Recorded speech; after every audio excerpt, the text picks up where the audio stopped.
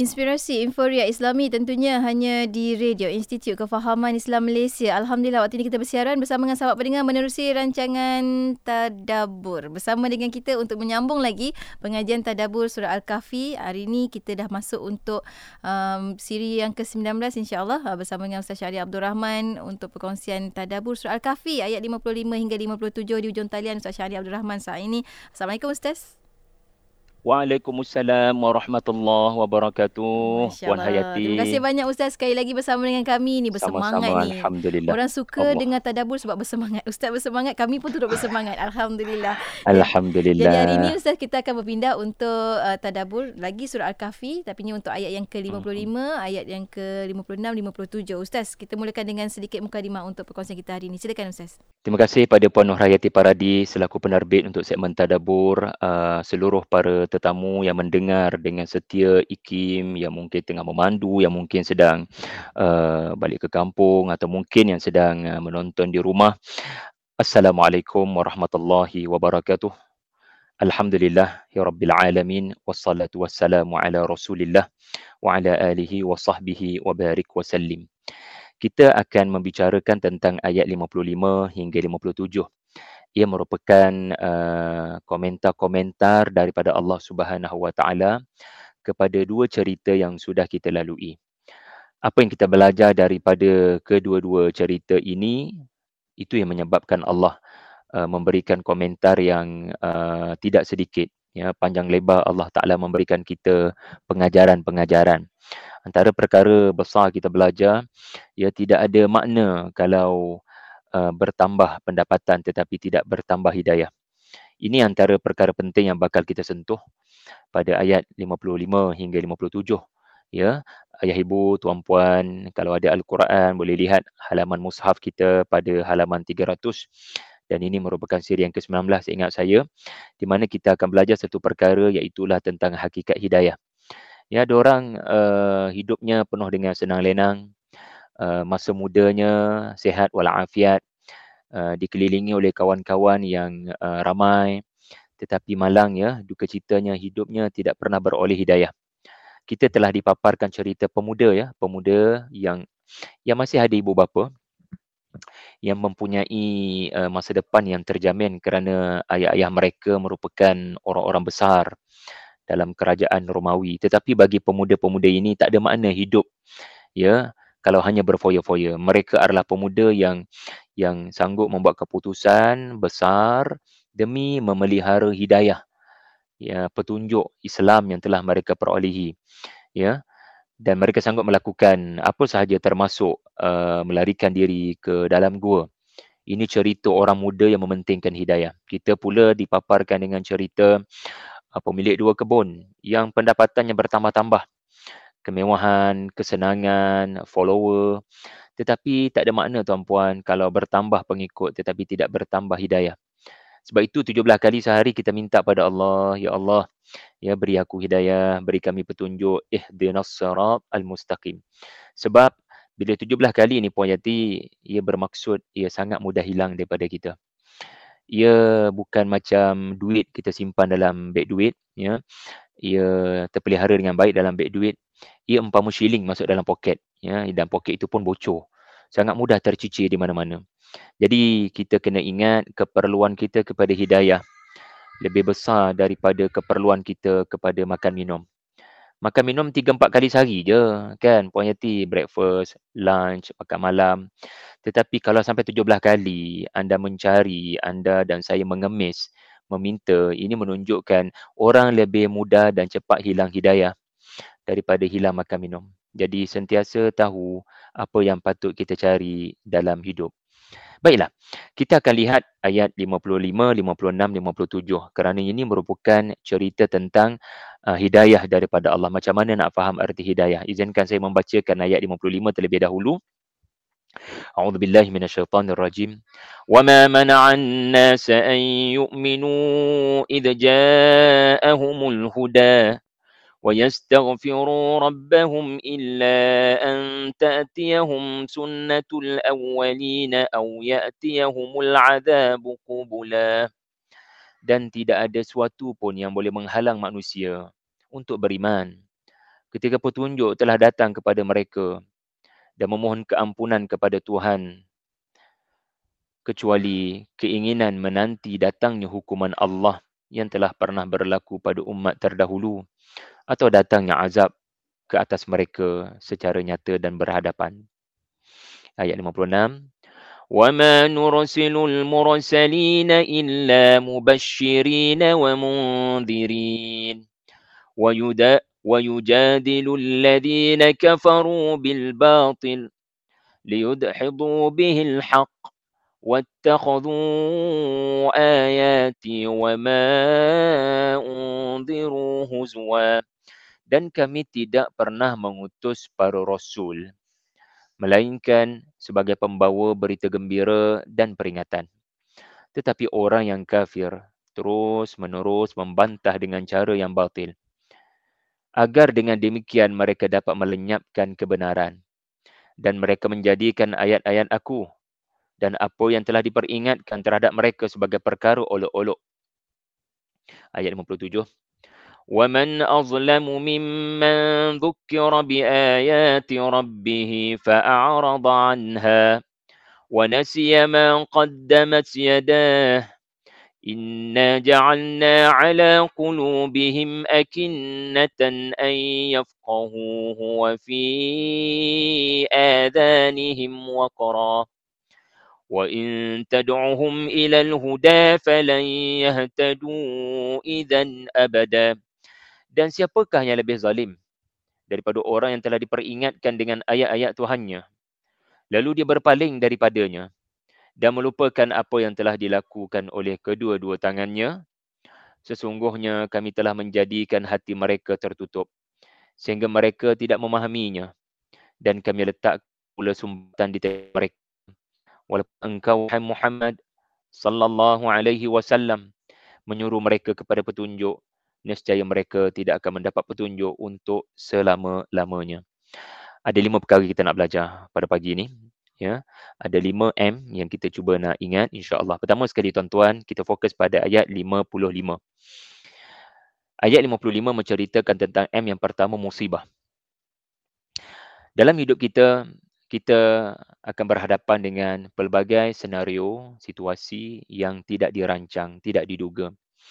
Ya, macam pagi ni pun kereta saya tiba-tiba mati, ya, tidak hidup. Rupa-rupanya ada masalah dengan lampu belakang yang rupanya tak padam walaupun kereta sudah dimatikan. Dalam hidup kita semua ada pelbagai senario seperti ini, di mana ia telah ditafsirkan oleh saya dan kita semua sebagai keburukan. Masakan tidak puan Yati, takkan kita senyum bila kereta tak hidup nak pergi kerja. Hehe, macam tu. Mana ada, itu macam tak berapa betul kan. Setiap kita akan mentafsirkan perkara yang tidak dirancang, yang mengganggu kita punya perancangan asal, yang merencatkan, yang mencacatkan our plan A. Tak ada orang melainkan dia akan ada perasaan duka, sedih. Aduh, kenapa sekarang? Kenapa tidak waktu lain? Kenapa aku? Kenapa tidak orang lain? Saudara-saudariku, inilah yang disebut sebagai, bukan keburukan. Kita sebut keburukan. Kita tafsirkan sebagai keburukan. Tetapi Allah menamakan ia sebagai musibah. Tahukah anda apa maksud musibah? Musibah artinya tepat pada sasaran. Perkataan musibah dari sudut bahasa Arab, ia bermaksud tepat pada orangnya, tepat pada waktunya, tepat pada situasinya. Artinya apa? Allah memilih orang yang tepat untuk diberi kebaikan. Terkadang kamu selama ini dari kalangan orang-orang yang lalai, yang lupa tentang tujuan sebenar kamu diberikan harta. Tujuan sebenar kamu diberikan rupa. Kamu telah tersalah faham mengapa aku menggandakan kepada kamu pendapatan, menggandakan kepada kamu pengikut, menggandakan kepada kamu kedudukan, populariti, menggandakan kepada kamu ya kesihatan tubuh. You didn't get the point.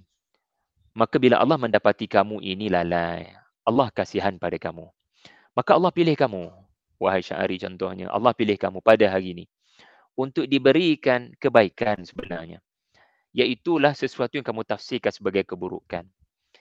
Dengan harapan apabila kamu melihat keburukan itu, kamu terus berkata astaghfirullah. Maknanya kamu melihat apa yang berlaku sebagai teguran daripada Allah. Musibah sebagai teguran daripada Allah. Mungkin ada perkara yang saya lalai selama ini sepanjang saya menggunakan kenderaan saya. Mungkin selama ini saya pulang lambat ke rumah kerana ke sana kemari dengan kenderaan itu, ceramah sana sini. Jadi kita kena cuba sedaya upaya berhenti menyalahkan sesiapa, berusaha untuk melakukan refleksi kepada diri kita. Di mana salah saya? Tuan-puan, kita tahu ya, nanti kita akan bawa pada anda selepas ayat-ayat ini semua, kita akan bawa pada anda satu cerita di mana adanya cerita tentang agak susah untuk menerima teguran.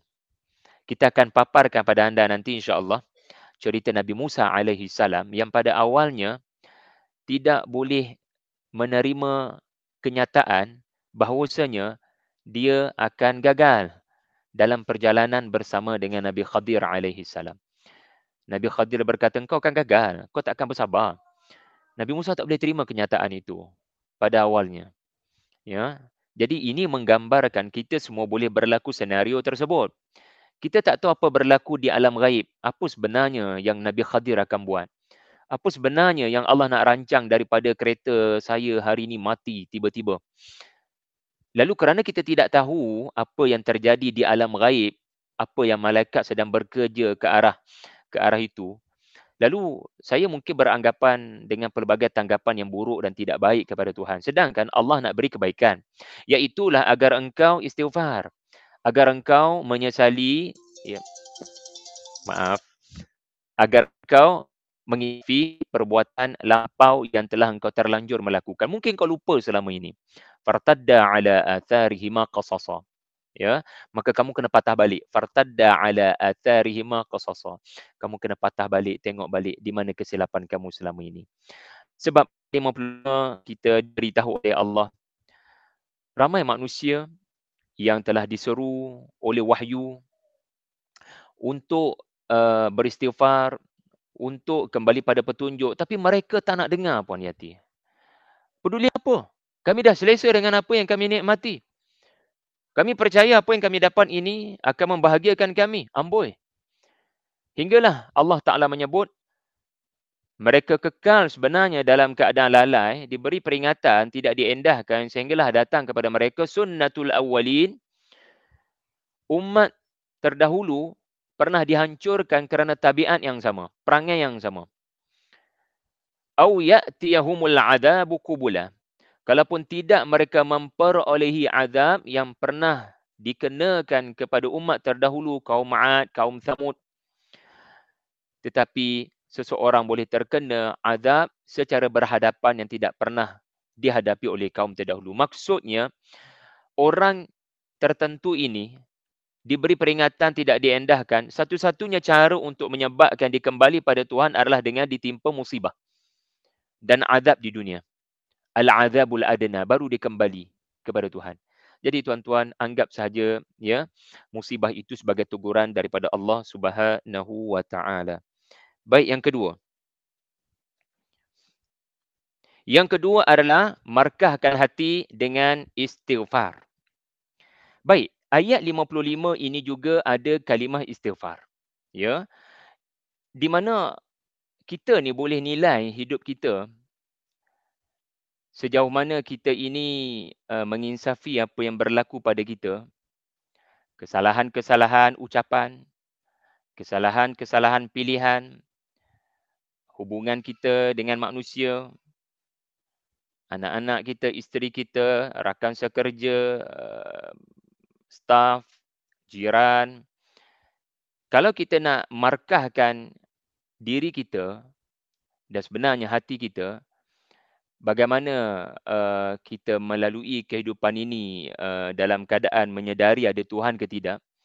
Tuan-tuan tengok diri tuan-tuan, saya tengok diri saya, kita banyak tak istighfar.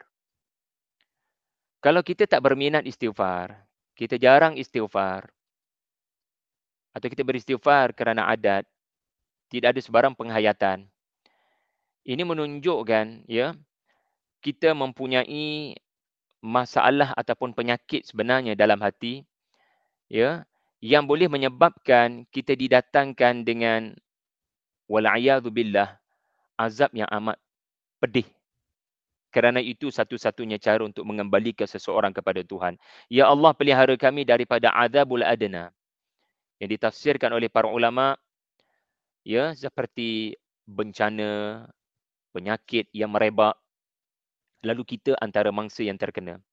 Ya Allah, pelihara kami daripada mungkin, ya, peperangan, bahaya pencerobohan yang boleh menimpa kita, al-azabul adna. Jangan biarkan ini semua terjadi untuk kami kembali kepada Tuhan. Cukuplah, ya, kami kembali kepada Tuhan dengan cara kami istighfar setiap kali selepas kami solat fardu dengan penuh penghayatan, dan jangan jadikan istighfar ini hanya sekadar lafaznya selepas kita solat. Ia seharusnya menjadi ucapan kita, ya, sepanjang waktu sebagai tanda dan markah. Sebagai tanda dan markah kita sedang melihat apa yang telah kita lalui dalam hidup 1 jam tadi, 2 jam tadi. Kamu tengok kamu istighfar ke tidak? Ya, kita tanya diri kita, tuan-tuan, bila biasanya kita istighfar kan? Bila biasanya kita istighfar? Ya? Ada momen tiba-tiba kita istighfar? Ada tak semasa kita menuju ke pejabat kita istighfar? Jadi ini merupakan markah, saya namakan markah, cara kita menilai kualiti hati kita dengan Tuhan, hubungan kita dengan Allah. Ya, orang yang rasa selesa, dia akan jarang istighfar sebab dia tahu dia tak perlukan Tuhan, barangkali sama ada dia tak perlukan Tuhan, na'udzubillah. Ya, saya dah boleh rasa selesa dengan apa yang saya capai. Saya dah boleh rasa selesa ke mana jua saya pergi, saya tahu apa saya buat. Saya tak perlukan seolah-olah Tuhan, na'udzubillah. Okey? Maka kesan daripada itulah dia tidak pernah melihat dirinya dari sudut agaknya Tuhan suka ke tidak suka, dan kesannya dia tidak istighfar. Na'udzubillah. Yang ketiga, Puan Yati dan semua para pendengar, para penonton, kita bergerak kepada ayat 56 yang ada berbicara tentang para rasul. Mainkan peranan para rasul di akhir zaman. Para rasul, ya, kita sedang berada di zaman sudah tidak ada rasul, melainkan tinggalan daripada Nabi SAW, Al-Quran dan As-Sunnah. Apa maksud kita kena main peranan di akhir zaman sebagai seorang rasul? Kita lihat pada ayat 56, adanya kalimah memberi berita gembira dan memberi berita duka cita. Mubasyirin wa mundhirin. Beri berita gembira, beri berita duka cita. Kita kena melakukan kedua-duanya sekali. Jangan buat salah satu. Jangan hanya salah satu sahaja. Ada orang kerjanya adalah memberi harapan, memberi masa depan, memberi wawasan, insya-Allah Islam akan menang, tetapi tidak pun memberikan peringatan yang tindak tanduk kita sekarang tidak membawa kepada kemenangan Islam. Dia tidak pun beri peringatan, dia tidak pun beri teguran. Ada satu lagi kumpulan yang hanya memfokuskan kepada masalah umat. Kita ada masalah besar. Ya, anak-anak muda macam ni, kerana umat Islam berpecah sana sini, kerjanya mengeluh dan menyampaikan berita duka cita. Ya. Tetapi langsung tidak memberikan harapan. Langsung tidak memberikan optimism, berita gembira di masa depan. Jadi kita ni kena sederhana. Dalam dakwah, kalau benar-benar kita nak jadi seperti para rasul dia memberikan harapan bahawasanya walaupun kamu ada banyak dosa, Allah akan beri pengampunan. So selepas mereka memberikan harapan, memberikan wawasan, Allah itu akan memasukkan orang mukmin ke syurga. Kalau mereka bertaubat, Allah tidak mengungkit peristiwa di masa lampau, asalkan kamu taubat nasuha, kemudian datang mundhirin. Para rasul juga tidak memberikan zon selesa, Puan Yatim. Ya, awak yakin Tuhan akan maafkan awak, tetapi awak kena buat sesuatu. Minta maaf, saya tegur, ini antara tindakan-tindakan yang awak kena ubah. So di situ ada kasih sayang, mubasyirin, di situ ada ketegasan, cantik. Metodologi para rasul. Kerana kalau kita terlalu memberi berita gembira, apa boleh jadi, Puan Yati? InsyaAllah Islam akan menang, insyaAllah umat Islam akan jadi kuat. Apa akan berlaku pada umat Islam kalau Selesa hanya berita sangat, gembira Ustaz. saja? Dia selesa Selesa dan sangat, tak nak berubah.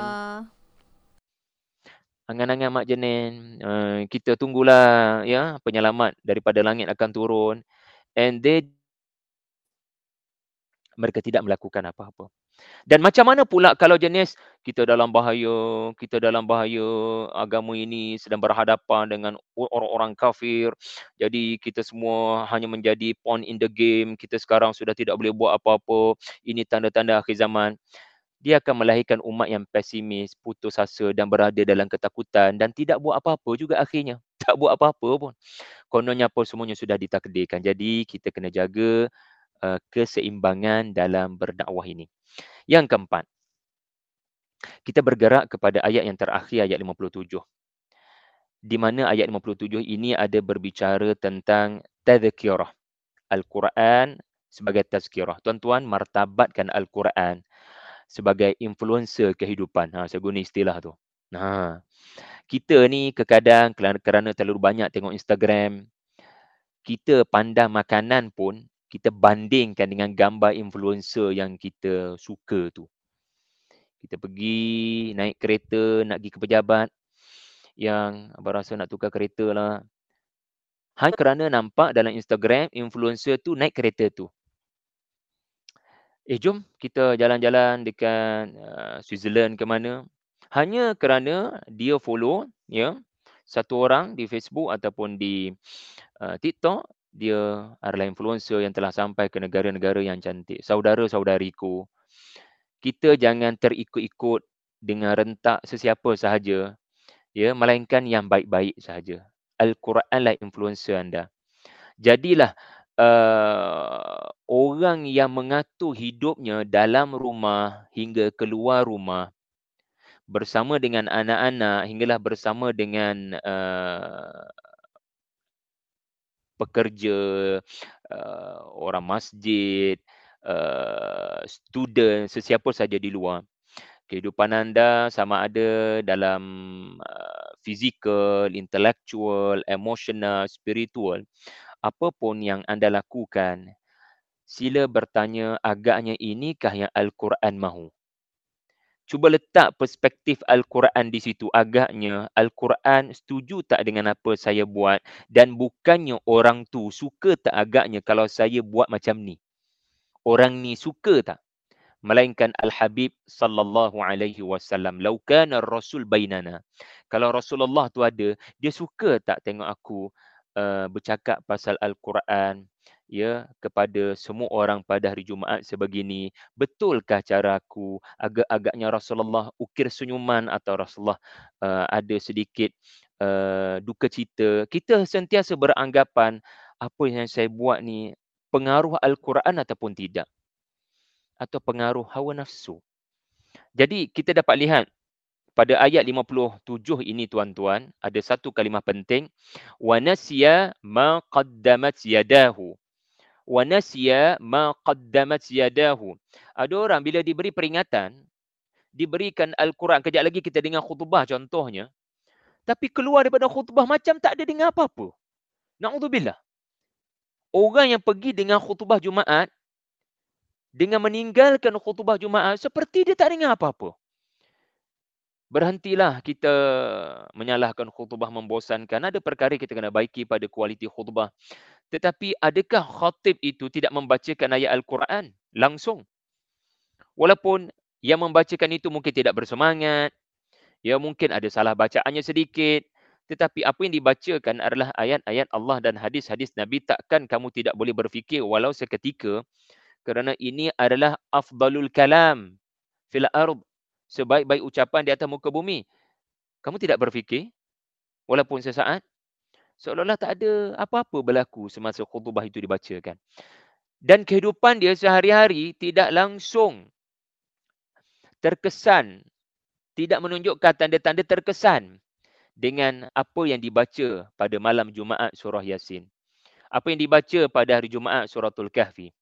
Jadi martabatkan Al-Quran sebagai pempengaruh kehidupan, supaya setiap kali apa yang kita buat, qaddamat yadahu, apa yang diusahakan oleh dua tangan ini, apa jua yang kita buat dengan dua tangan ini, sentiasa ada pandangan Al-Quran, perspektif Al-Quran, cahaya Al-Quran. Dan akhir sekali Puan Yati, ayat 57 ini menyuruh kita untuk masa yang lebih banyak dengan Al-Quran, kaji Al-Quran, bercakap tentang Al-Quran, fahami Al-Quran.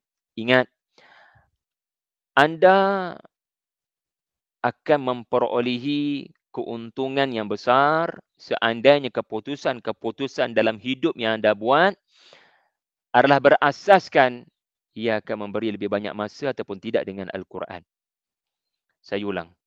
Apa jua keputusan anda buat, yang saya buat, keputusan kewangan, keputusan kesihatan, keputusan dalam career, keputusan dalam pendidikan anak, keputusan organisasi, apa juga keputusan peribadi yang anda nak lakukan, kalau matlamatnya adalah akhir sekali supaya saya lebih banyak masa dengan Al-Quran, saya lebih banyak waktu mendengar Al-Quran. Ramai orang sudah ada wawasan tahun 2023, tetapi biar mereka mengikuti surah Al-Kahfi ini berbeza, azam saya apa pun saya nak capai, yang penting saya mahu lebih banyak masa mendengar Al-Quran, bacaan dan tafsiran Al-Quran. Orang yang membuat keputusan untuk membanyakkan masa kepada Al-Quran tahun depan, minggu depan, bulan depan, ia adalah keputusan besar di sisi Allah. Ia adalah keputusan seumpama pemuda Al-Kahfi yang mendoakan kepada Allah, yang berdoa kepada Allah, Rabbana atina min ladunka rahmah. Tuhan beri kami lebih banyak rahmat pada tahun hadapan. Iaitulah dengan lebih banyak mendengar Al-Quran. Sebab ada orang boleh kaya raya, boleh pengikut ramai, boleh kuasa tinggi, tetapi setiap kali Al-Quran dibacakan, dia ada akinnah, dia ada penyumbat telinga dan hatinya ada kulit yang tebal, waqra. Dia tak ada sebarang kesan bila dibacakan Al-Quran, na'udzubillah. Jadi itulah 5M untuk hari ini, Puan Yati. Mudah-mudahan ada manfaat pada semua. Wallahu alam. Terima kasih. Masya Allah, Masya Allah. Itu pentingnya Ustaz kan, rapatkan diri dengan Al-Quran. Tak faham, tak apa. Baca dahulu. Sebab apa? Sebab Al-Quran itu adalah mukjizat Allah SWT. Ustaz, betul. Kita sampai ke hujung Ustaz. Sedikit kesimpulan untuk perkongsian kita pada kali ini. Silakan Ustaz. Alhamdulillah, kita telah melihat bagaimana